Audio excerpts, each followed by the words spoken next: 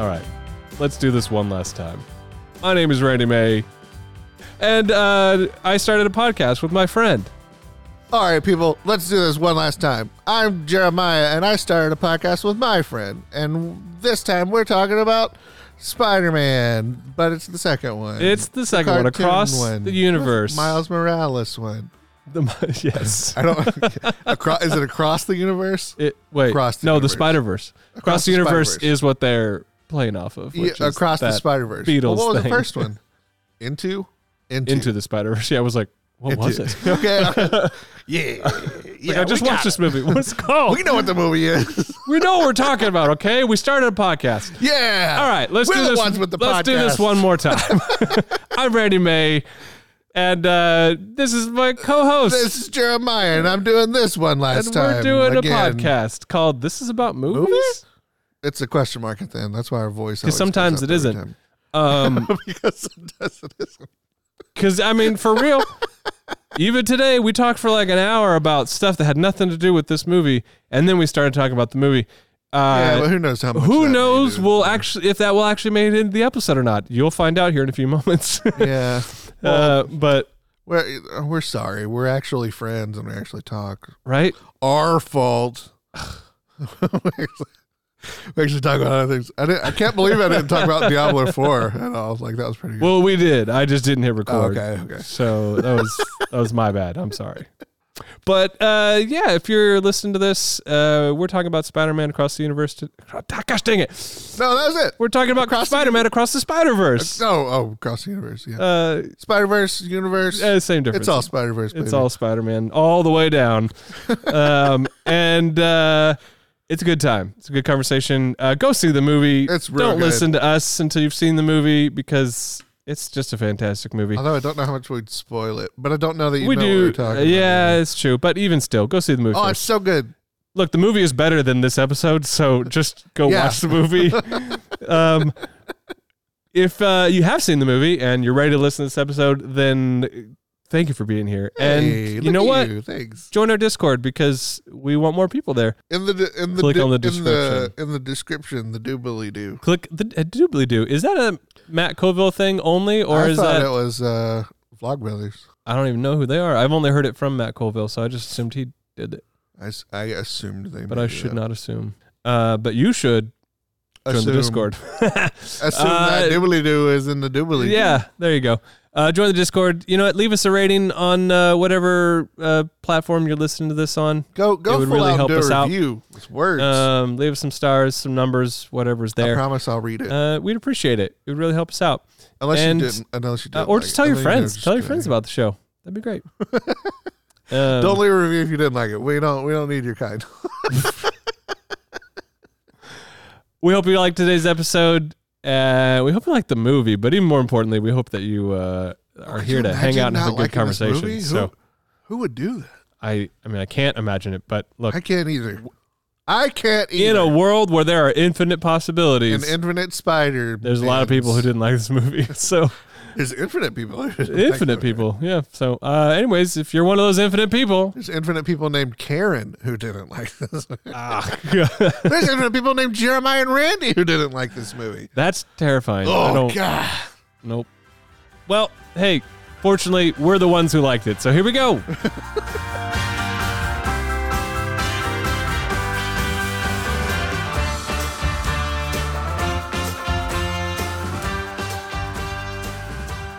How does Spider Society work? Because speaking of the fourth dimension, I don't know how about a billion dimensions. How about a billion dimensions? How, just from a like logistics standpoint, everybody that we're following is like the cool upper echelon Spider-Mans. You know, they're like the ones in charge. So it makes sense that they're able to like run around and fight crime and do stuff. But like they have like these whole scenes where they're just like, they fall like into the underbelly of Spider Society. And there's like an underground. Is that where the Spider-Man criminals hang out? Like janitor under there. Is that where that's a Spider-Man. Where the poor Spider-Men work? There's a janitor down there. There's somebody running a hot dog stand. You know what I mean? Like, I'm not saying I see this stuff. I'm the hot dog Spider-Man. Right. But like, Is this a situation of get your when spider everybody's dogs. special, nobody's special type Yeah. of thing? But here's the bigger thing. It's like, okay, cool. Spider-Man, yeah, you'll figure out how to make that work. But nobody lives there. Yeah. Everybody lives not in their anyone's home own dimension, right? That's like their part-time job on top of their full-time job, which is being Spider-Man in their universe. So when they're done being Spider-Man, which never ends, by the way, they just were like, hey, I need a break. I'm going to go make hot dogs in Spider Society.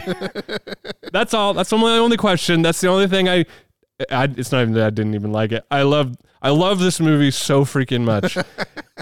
And that's the only question I have is how does Spider Society work? once there's infinity of something, there's infinity of something. Maybe their shifts are like 10 minutes. That seems like a nightmare, but it's like, all right, and you got your always 10 have to minute rotate through 10 minute every rotation. position in Spider But then, Society. and then apparently everybody is there except for Miles. Yeah. Everybody knows about it except Or at Miles least- or at or least- Gwen. I At guess they least get one to of every type. Because in an Infinite Spider-Verse, there's also Infinite Gwens. And there's Infinite, the Spanish one. So but I be think in infinite of this, him, too. I don't know if it is an infinite number though. I think in the like Spider-Man, and not even just Marvel, but just Spider-Man multiverse going on here, there is only one of each type of Spider-Man. And what I mean by that is that even though there are multiple Peter Parkers, they are different. It's not like you would see Miles exactly as Miles. Although he has, he met Miles, did run into but it that. is a very different Miles. Now, it's a different Miles in the sense that this is a Miles who has made different choices. Yeah. But who knows? But every other Spider-Man though, like we've never met another Gwen, period. We've met like a couple Peter Parkers. Peter Parker and Peter B. And Parker. maybe half of those other people that we see are Peter Parkers, but like we just don't know, because everybody's out there wearing their masks. But it seems to me like the way that they're setting up their universe is not that there's an infinite number of same Peter Parkers and same Mileses and same Gwens, but there's an infinite number of like different ones. And the movie is only going to show us the ones who have a difference that is very distinguishable. Infinity means infinite number of different ones. I know what infinity and means. infinity number of each one of those different ones. Does it though? I don't know. that's I think, what but I think in infinity their dreamscape of this whole thing, like their this also concept of it. isn't every Spider-Man can get to that world. Right. That's only the ones that I can't remember his name. Miguel. That's not Yeah. it. Can pull. It's the ones that he's pulled there to stop the things from happening. Right. And I think at this point there was like This I think isn't it was- actually a Spider-Man homeworld. It's a Spider-Man. it's like it's a guild house, Yeah. for Spideys. But it seems to me like it's only Spider people who have had their canon event happen. And they've made a couple exceptions for people whose canon event has not happened yet.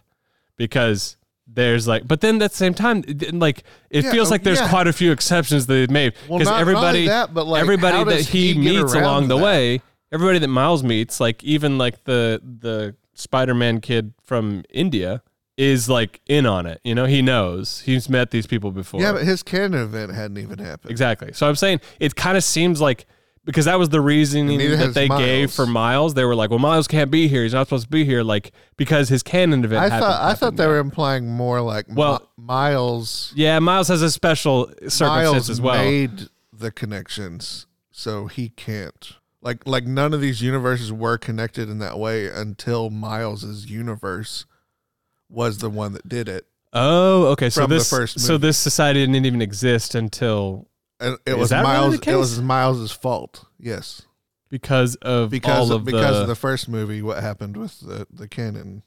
Okay, now I have more questions about Spider Society, and that is how the heck do you build that super city in the how many Future AI one stuff, year yeah. that's passed? Well, whatever also, it's been. I'm assuming Future they're AI in, stuff. Get out they of here. didn't take over some Spider-Man's world that didn't have a Spider-Man. They didn't build this dimension up from nothing. So Yeah, but there wouldn't be a city there Why not? because. What do you mean? So somebody else built this city. Say it's Spider-Man 2099's home universe, Mm-hmm. and that is his home. He's already in the future, so So where'd everybody else go? to his home. So there are lots of people in that world that are not Spider-Man, spider people. Oh, where did everyone else go? I'm assuming we're only seeing like the spider tower. Oh, no, they made me think. I assumed that the entire rest world. of the people on the trains and stuff weren't Spider-Man. Is what I'm sure? assuming. I assumed they were spider people. Like everybody in that she world walked was into the people. building and then she was like, "This is the home of spider people." She said, "Welcome to Spider Society," which made me think that the whole world was spider people. Yeah, and it was as they were walking into the building upside down. Yeah. So that building specifically is even upside down. So I assumed that building was where spider people Interesting. Okay, so you're like thinking their that headquarters. that it is Spider-Man 2099's Well, I mean, that's world what I or would something assume. like that. Yeah, something like that. And so, okay, that would actually make more sense as to how that society works. My assumption was that this is a special like pocket universe where only spider people know how to get there. Yeah, but then like, how do you create that universe? Or was it like Apparently, there was a universe? You know, There was a universe filled with no people and filled with technological buildings. you do the thing. Well, I guess that's what infinity is. And two, if whatever happened in the first Spider-Man universe movie, if Miles really did make infinite universe that connected, then there would be a universe that had all this technology in it and no people. Because infinity. Because infinity. But no, I assumed it was, what is his name? Who are you trying to talk about? The bad guy Spider-Man 2099. The bad guy? Miguel? Is he a bad guy? I mean, He's Miguel O'Hara. Is he's his an name. antagonist of sorts. He is definitely an antagonist. Yeah, I don't know if he's a bad guy yet. He might be. He might be the bad guy. I kind of refer to antagonist as the bad guy. No, I know what you mean. I mean, I would say in this movie, Holes is not really, or not Holes. I'd just His say name is there's the three Spot, bad guys, but you like know? Holes is what I'm going to call him. Yeah, he's kind of a distraction right now, but it sounds like he will be like a much bigger part. Suddenly got very, very powerful though. Yeah. But it feels like in a more real way, Miguel O'Hara is the antagonist of this film, and also just Until he met his circumstances. You know, other Miles. Yeah. yeah. Miles would probably be From some sort Universe of 42. thing. But I mean, who knows? I don't think they're going to do. These movies are not cliche. They don't feel that way. They'll take cliches, but then they'll twist them and make them interesting, which I think is great. There's a lot of ways that the third film could go that are predictable, and I don't know if they'll go that way or not. Like Miles teams up with, good Miles teams up with bad Miles because they learn their lessons and they realize they're better together. Like that kind of stuff. I do have the feeling the third movie is just going to be like, you already know what it is. Get in here and watch it. Maybe.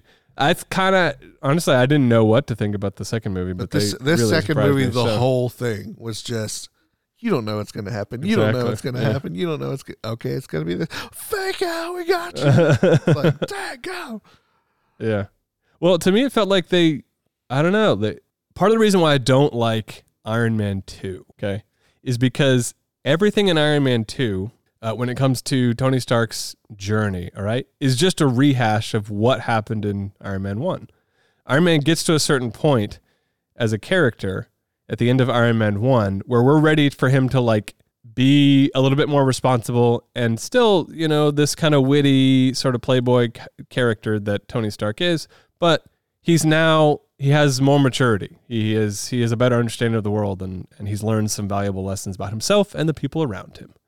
The second movie is kind of like, we're just going to start over and he's going to be a jerk and a playboy again and he's going to learn a valuable lesson about the world and people around him. And then by the end of that, then he'll be a functioning human being. And then in the third movie kind of goes, okay, yeah, cool. He's a functioning human being. Cool. All right. What do functioning human beings need? Kids. They need a kid to watch after. So it's like, all right, cool. I mean, that's fine. And Spider-Man 3 is not Spider-Man 3. Iron Man 3 is fine. But yeah, so the second one, I just always thought, man, it's just like nothing new happened in this story. It was just a rehash of the same journey that the first one took. It has been forever since I've seen You're sad. Iron Man 2. I'm going to keep saying Spider-Man. I have not seen Iron Man 2 since it was in theaters. Spider-Man. So forgive me, Iron Man 2 fans, if I'm making mistakes, but that was my takeaway, however many years ago it was that came out. All right, so jump to Across the Spider-Verse. Across the Spider-Verse does deal with the same issues that the first movie presented. It doesn't try and necessarily... While it does introduce new conflicts and new struggles that these characters have to undergo and go through, it doesn't forget about the struggles that they were already going through, but instead of rehashing them, it looks at them differently or acknowledges that there are some things in life that will always be difficult and you have to constantly be navigating through those circumstances. For example, being a parent. Obviously, the first film has a lot to do with being a mentor, good mentors, bad mentors, somewhere in between, and their impact on the mentees, the people like Miles. He has all these mentors to look up to, and his journey to becoming Spider-Man is this balance between finding wisdom in the mentors that he has, both good and bad, and finding something within himself that can then push him that much further, into becoming that hero. And I think it's really cool how they explore that through his uncle as a mentor who is able to provide a space where he can be this ideal version of himself, but with some drawbacks. There's no responsibility there. But then you have his dad who's all responsibility all the time, no self type of thinking. And so he learns something from his father, but there's limitations there. His mother provides this safe space, but also a place where he has to come to terms with some hard truths. And it's just a really good balance of how we grow with people above us who are older and wiser, who have experienced things before us. Mm-hmm. And then how, even though those people in our life have an important part in our life, an important impact in our life, there's still also something that we have to contribute as well at some point. At a certain point, we have to take measures into our own hands and make decisions. And that's kind of how the first film plays out. And in this film, it doesn't just throw that out and go, cool, his relationship with his dad is perfect now. It's no, it's still difficult. It's still, he's older now, and now new challenges arise. And the conflict between him and his father is something that will continue to happen. But it still feels, it's new and it's fresh. And even though it's the same conflict, it's now grown and become something different. And I like that about it. And so it doesn't feel like, I don't feel like this movie falls into the trap that most sequels do, which is bigger is better and more, and more exaggerated. Everything is more wild. But it does do that too, yeah. But to an extent, but it's all based in this foundation of we're not just trying to do more of the same thing. We're taking the things that we loved about the first film and we're letting them grow naturally. And we're introducing, little spikes of craziness that, challenges all of our characters to grow and have to stretch and be flexible in different, really insane ways. And some really insane concepts that are, there's all this crazy stuff going on, but at the heart of it, the story is very, the conflicts and stuff these characters are going through are very simple. And I think that's what makes the movie so easy to just tap into. What makes it so approachable and so accessible is that the characters all feel like real people struggling with things that I struggle with. And even though they're in these wild circumstances and situations, the heart of everything is still something that's very human and very real. And I love that very much. I think that's really the Spider-Man character. It is really. It's probably why we relate to it so much. Same thing with Batman. Those two characters, at least in American culture. Well, to me, Batman's always Batman, and he would set aside Bruce Wayne gladly. Yeah, but I mean, it's just they both have this human side to them that's very relatable. Where other heroes do as well, but I feel like for some reason Batman and Spider-Man are just something about those Spider-Man, two, especially in the comics, actually gets it. Yeah, there's actually a thing in the comics that they refer to the Peter Parker or Peter Parker luck. Mm-hmm. He has really bad. As Spider-Man, he's always doing the thing. He's always saving the world, but in his personal life, it's always bad. Yeah. he's always getting broken up with. He always loses Uncle Ben. He always loses Aunt May. He always like the people around him. He always loses friends. He never gets fulfilled. But that's what I like about like this Miles Morales in this part 2 is the first part he was a little kid and he needed mentors, and it's really like he got like each mentor kind of taught him one thing, and that really made him grow as a person. And then in part 2, he knows how to be Spider-Man now. He's pretty good at it. But now it's like, but I want a girlfriend. Yeah, he still doesn't know how to be Miles. Yeah, know? he's got no idea. So he still the same mentors are teaching him how to do like this part of his life. Like this is how you get a girlfriend, silly. There's a girl right there. What are you doing, Miles? And his mom's like, go get her. And he's like, but I'm grounded.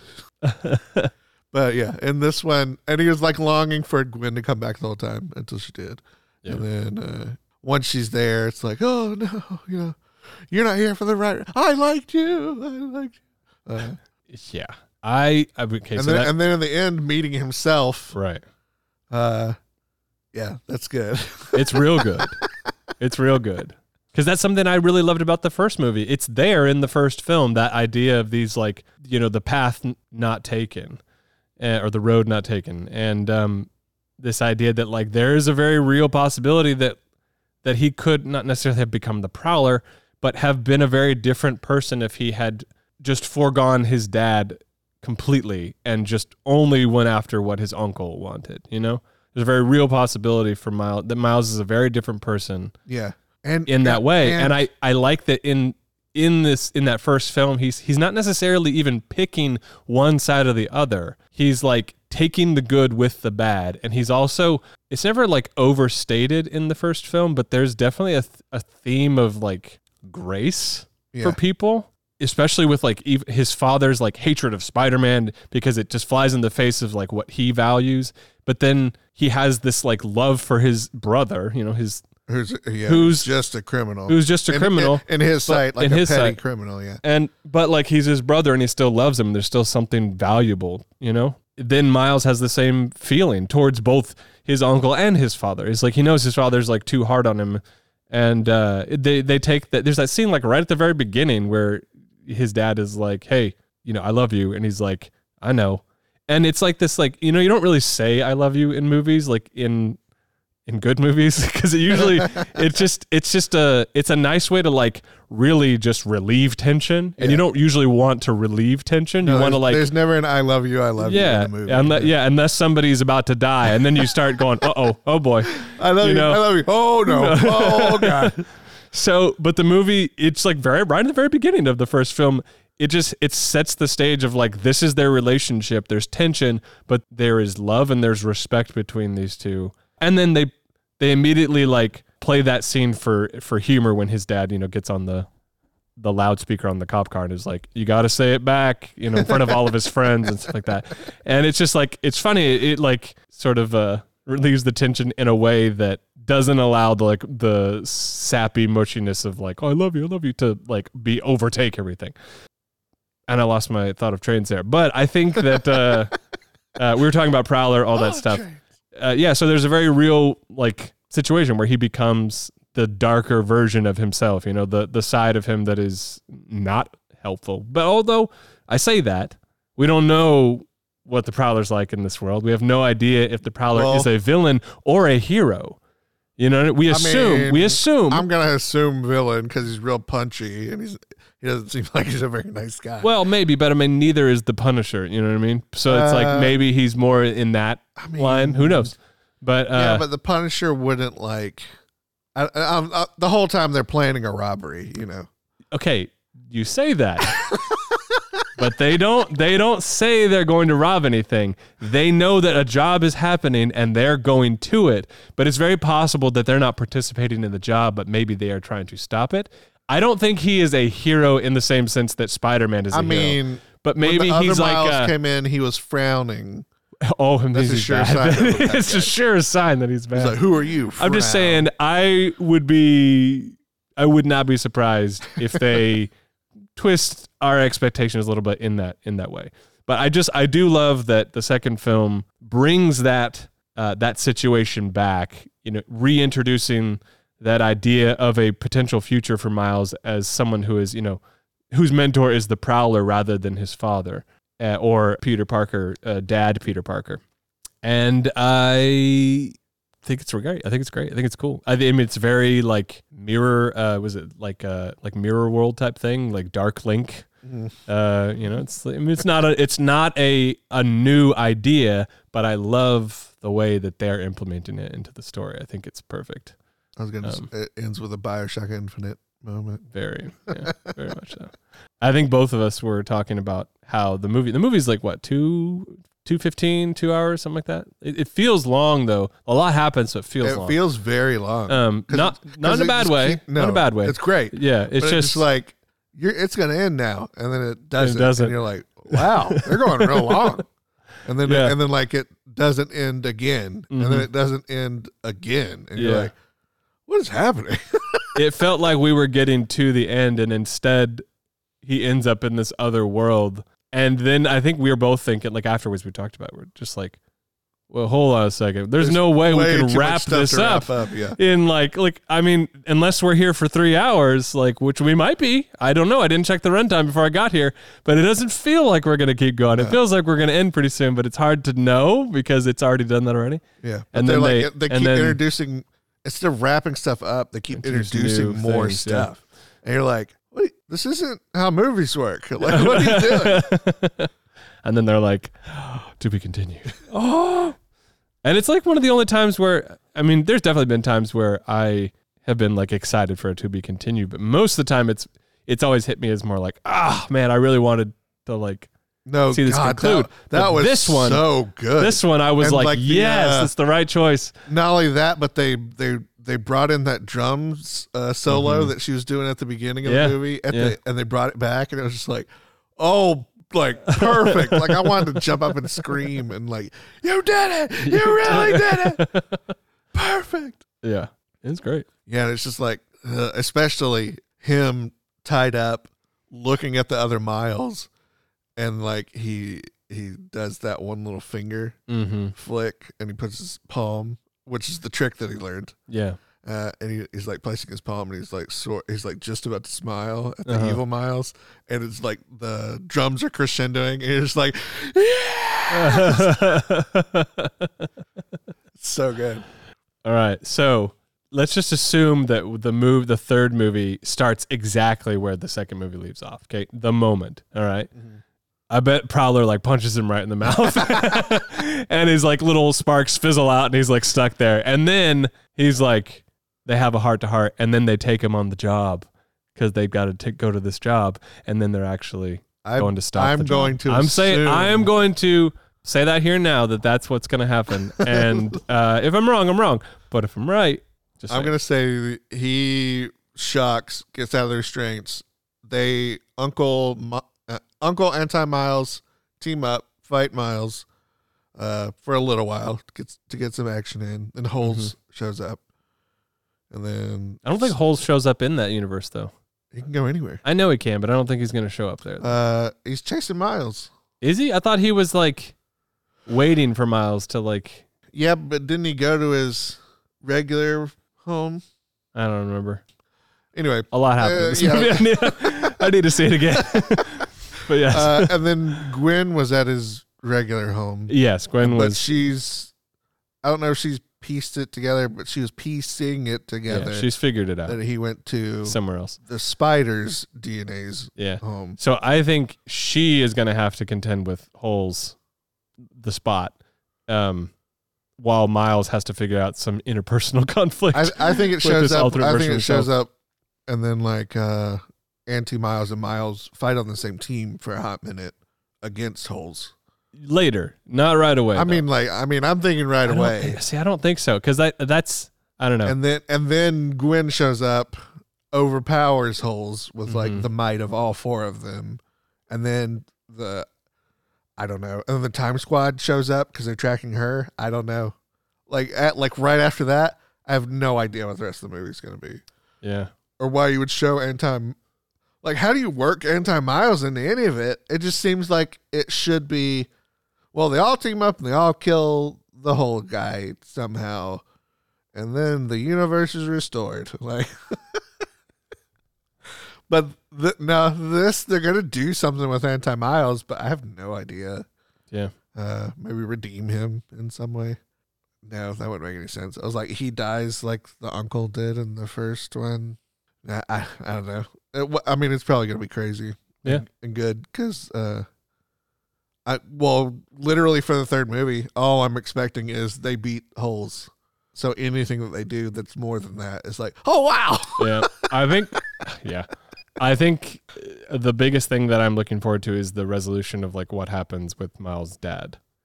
Like, does Miles alter the canon event, or does it play out the way that it's quote unquote supposed absolutely. to? How that resolves. Either way, they've already broken one I'm canon really event, and it didn't implode the whole universe. Which was just Miles getting bit. Which was the Indian Spider-Man. Well, okay, so there, people. Yes, but I think the implication is that it has a lasting impact on the multiverse when that happens, and it's unpredictable, and so we'll probably see a lot of that happening. Maybe like they'll show the us more of that. consequences will probably show up, but just like the they glitching. seem like they got it is under a thing, control, so kind of. right now, yeah, but not much time has passed, so I think we'll start to see something like that. I think we'll see. I don't know. Yeah, but even like philosophically, they've already answered it. It's you don't let stuff just happen. Like what Miles is saying to Miguel, like you don't let stuff just happen because that's what's supposed to happen, quote unquote. Mm-hmm. Like you're a hero, you do the heroic thing, you save people, so save people.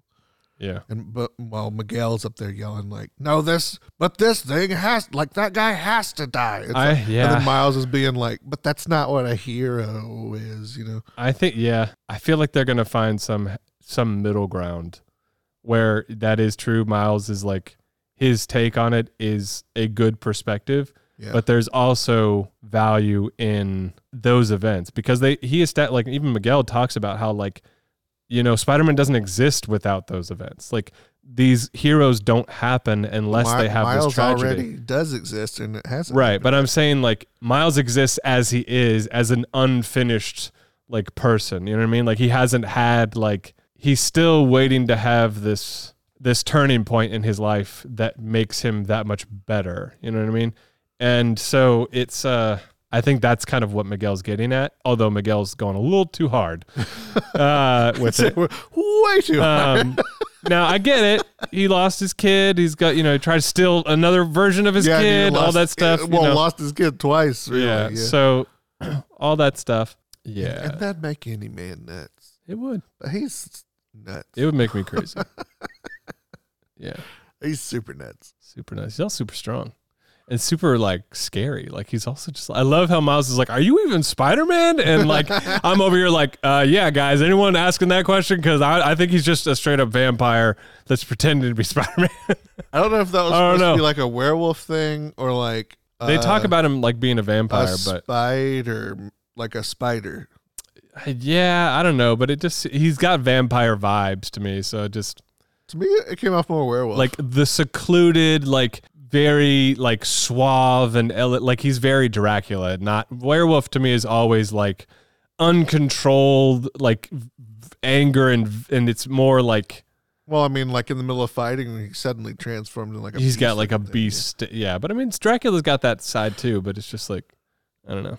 Or vampires have that side to them, but I feel like werewolves are traditionally just always like out of control monsters, whereas vampires are a bit more in control of things. But the werewolves, they're in control until they out of control. Yeah, and then they lose it. They're kind of like, they're like fighting like a normal man. Well, they're very similar to like, you won't like me you got Peter Parker and you have Spider-Man. You have two personalities who have very different experiences in the world, and maybe a werewolf is a very bad version of that because it's like you have someone who's in control of their life and then suddenly they are not, and who knows.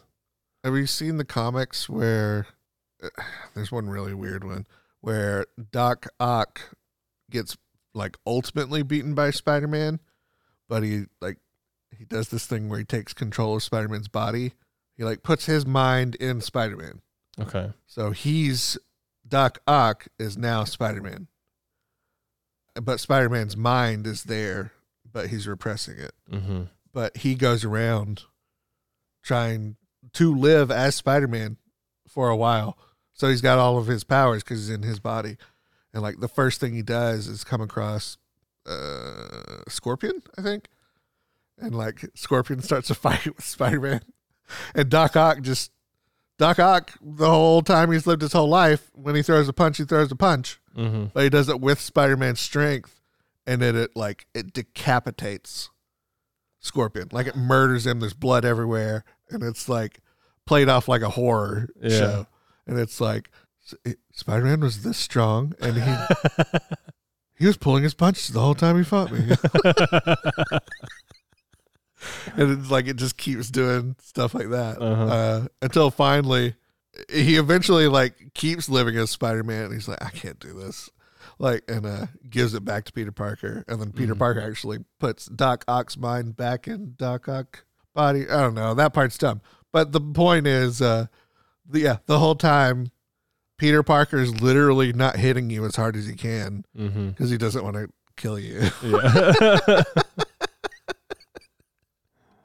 If he was throwing real punches, it would be a one-punch fight every time. And then it's not like you're knocked out. It's like you're like you're dead. Yeah. Like his fist would go through, like not a regular dude. It's Scorpion, I think, or Electro, or one of them. And like it went through his body. Like it ripped his limbs off. Like that's how hard he punches. That's fun. I like that. That is one good thing about, I mean, because you can get sort of tired of all of the, you know, it's like more of this hero. And even the guys who helped make, you know, were part of making this film. There's a lot of people that worked on this movie, but it's the Phil Lord and Christopher Miller. Those two, I think I saw something, they were talking about how like there's no such thing as a superhero fatigue, you know, because that's a term that's been thrown around a lot recently, especially during this phase of Marvel films, and how people are like, oh, they're just tired of superhero movies. It's like, no, they're not tired of superhero movies. They're just tired of the same story being told every single time with no like innovation and no change to it. So it's just like, that's why people love this movie. It's a superhero movie. They're just telling a good story with it, you know what I mean? And they're letting the craft and the story like inform each other and do that. Whereas like a lot of Marvel movies right now are just like, nope, the craft have to be exactly this way. Doesn't matter if the story wants to push the craft in a different direction.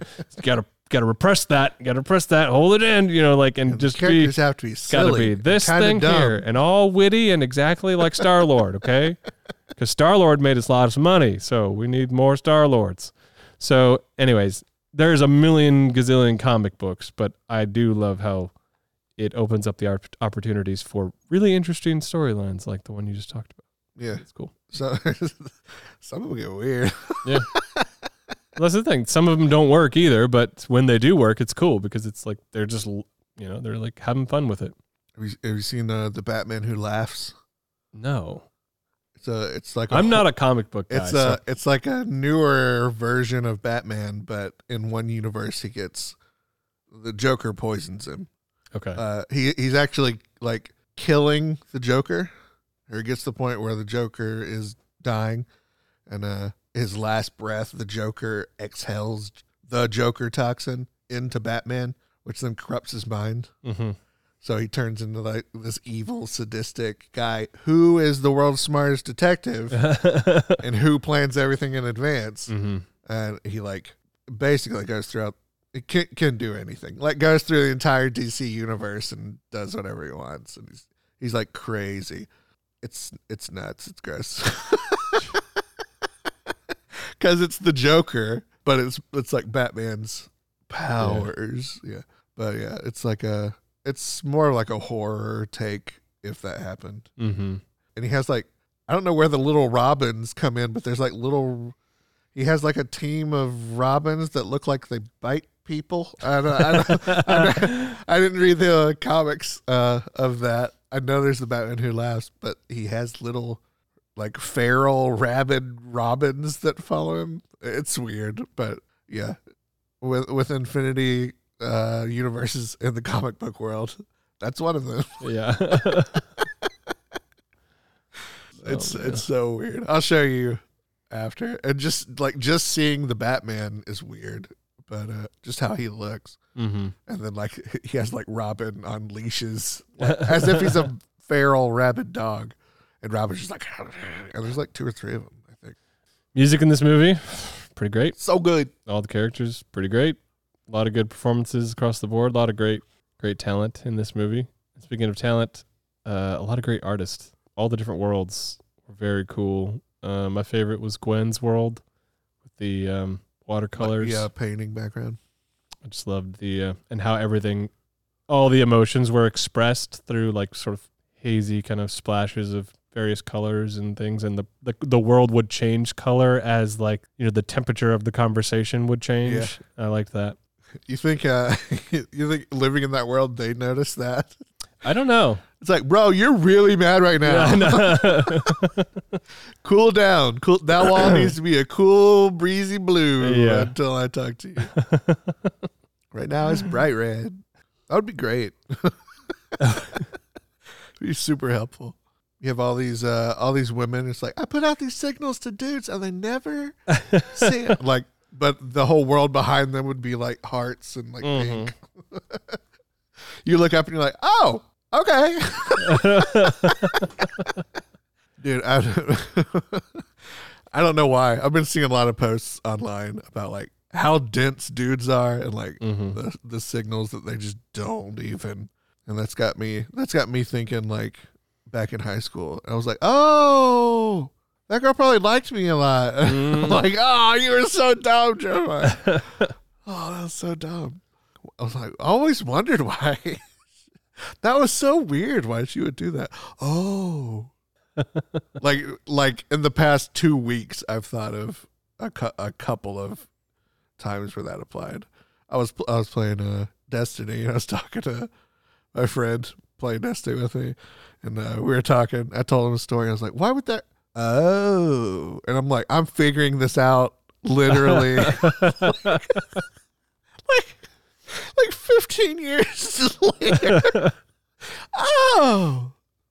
She's probably married now. Shucks. Hey, just want to let you know, I've been thinking about something you said 15 years ago, and I finally figured out.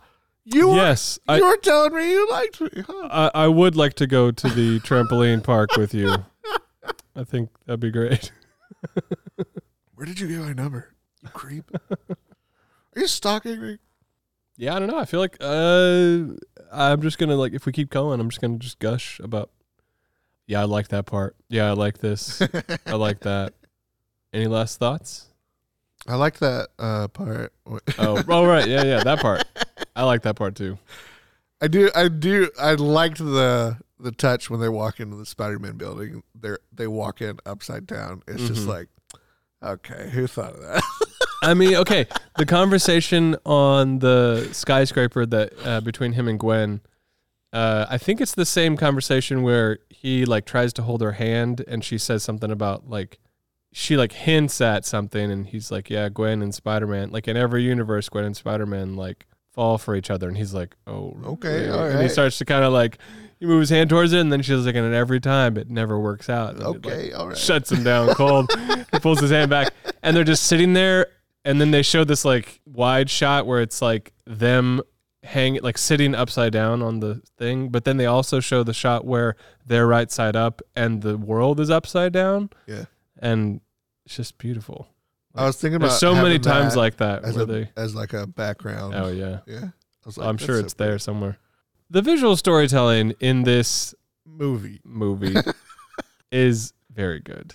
I don't know. There's so many movies where you can get just kind of like into a habit of the camera goes here, the camera goes there, the camera goes right there. And that's what you do. And that's how you make a movie. And the movie is told through the words that the characters say. And it's like, yeah, that's fine. But in a movie like this, they've just given themselves, no pun intended, but like just a infinite canvas of like ways that they can tell stories. And they're not afraid to like be super stylized or lean heavily into these styles, even when it means like things might be more confusing or more chaotic and less like harder to follow. Yeah. They're just like, no, we're going to trust that like the story is going to be, that people are going to be able to connect with the characters. And even when it gets wild and maybe harder to follow, that they're going to stick with it. So I love that the world itself is just, it's an not an echo chamber, but it's just a bounce board for like what's happening in the lives of these characters. You know, the choice of where to put the camera seems like, well, yeah, it's just one, it's a single choice, but it's a very important choice. And they continually make very bold decisions with where to put the camera. And it always feels like it's like before every shot, it feels like they're asking themselves so many questions of like, what about this scene is going to move things forward? Yeah, or what can the camera add? What can the camera do to what they're saying to emphasize what's happening between these characters? Yeah, the camera placement a lot tells more than what they're just saying. Yeah.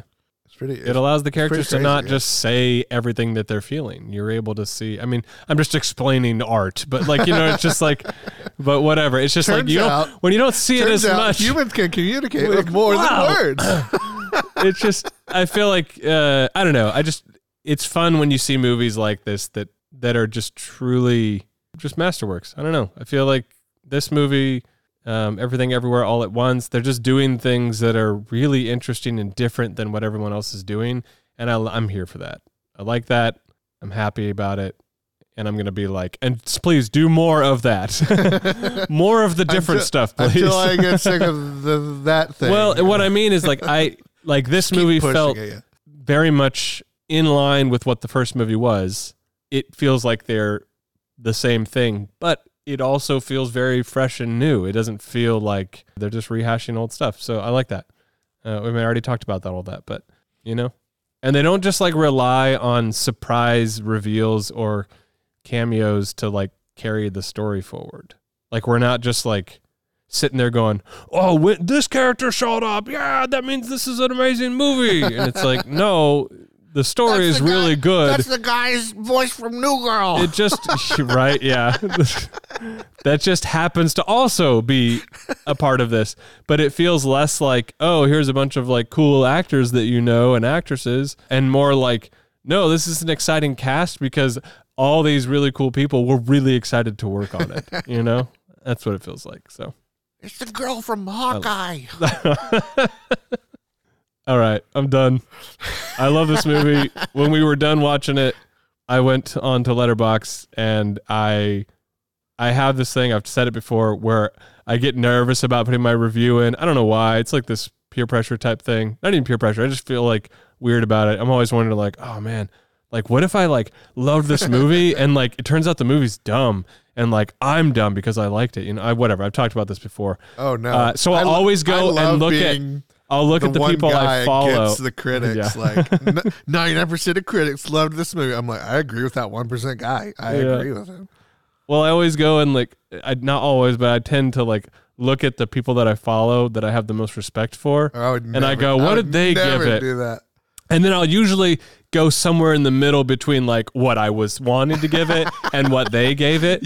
Sometimes compromise. I do. Because I compromise because I assume that they're right. Not necessarily that they're right, but that I'm missing something, that I'm not smart enough, or that my taste is not good enough to really appreciate the movie. I just kind of go in assuming that that's a thing, and so I try to balance it out.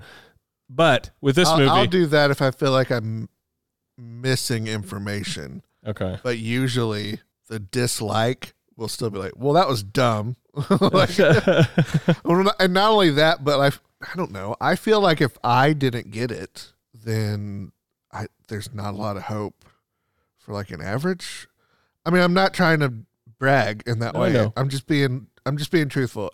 Like I feel like if I missed something, then either I really wasn't paying attention or it was a severe flaw. So yeah, even like looking for even when I feel like I'm missing information and look for it like that, I still come out of it a lot of the time still feeling like it was a flaw. But yeah, what you're saying. No. Yeah. So, well, this time I was about to scroll down and like see what, and I was like, Nope. I'm just going to go with my gut on this one. 5 stars. I was like, 5 stars. I don't care. I love the heck out of this movie. I don't understand how Spider Society works, but I still love this movie. And it really it's does. so good. And just so like, I know. like in Rick and I know. Morty. And I'm joking, but it's just funny to think about. I want to like see a movie that's all just somebody trying to figure out how that society of only spider people works. And like, why did you decide to take this like low paying job that you work at between the hours of like 3 and 4 a.m. In your world? I'm and the then Spider-Man like, engineer. how many crimes and like tragedies have you not prevented because you are here working at the subway in Spider Society? It turns out you know, they're like all clones except for like the time force. yeah, Only those are the only ones that aren't clones. that would actually be trippy if they tried to actually explain the society. I would not want that, but I think that would be weird if they were like nobody does. But it just was, and I'm asking, like I said, I'm mostly joking about this. I just think it's funny. But anyways, I love this movie. I think it's great. Go see it. There's If a you haven't spider seen it, hot my dog goodness. vendor. There's a guy who picks up his trash. Right. There's a guy who takes care of that Spider-Man's dog while he's at work. Right. There's a spider person dog There's a walker. spider person who makes the trash bags that picks up the dog poop with. So Well, there's spider person baristas and a coffee shop. Spider-Man. somebody was driving that train, or at least working on the train, taking tickets. You know what I mean? Like there's like a ticket taker Spider-Man. So I did assume that was a fully automated train. that's why I jumped to ticket taker, because I'm like, okay, it's an automated thing, but there's still somebody. I don't know. I'm just saying there's a janitor on that train. Who knows? There's a Spider-Man. You don't have Spider Society without. There's a Spider-Man flying around, keeping all of the birds out of the way of that train. Right. Like we have to do for planes. Man, it's trippy. Like we still rely upon like hawks to keep airfields with no birds. Is that a thing? Yeah. If you have a hawk, generally birds will know and they'll stay a mile or 2 away, or try to. Especially if the hawk makes its presence known. Mm-hmm. So yeah, so around big airfields where they'll have birds flying around, they'll get a guy with a hawk out there, and the hawk flying up and just go caw, caw, and then birds won't come around. That's so interesting. I did crazy. not know that. Otherwise, like that jet engine will suck in a bird, Yeah. and then that jet engine will be ruined. Yeah. It's a quick million or two just because you sucked in one single bird. Well, there you go. It's a good one. It was a good one. Is it time for tacos?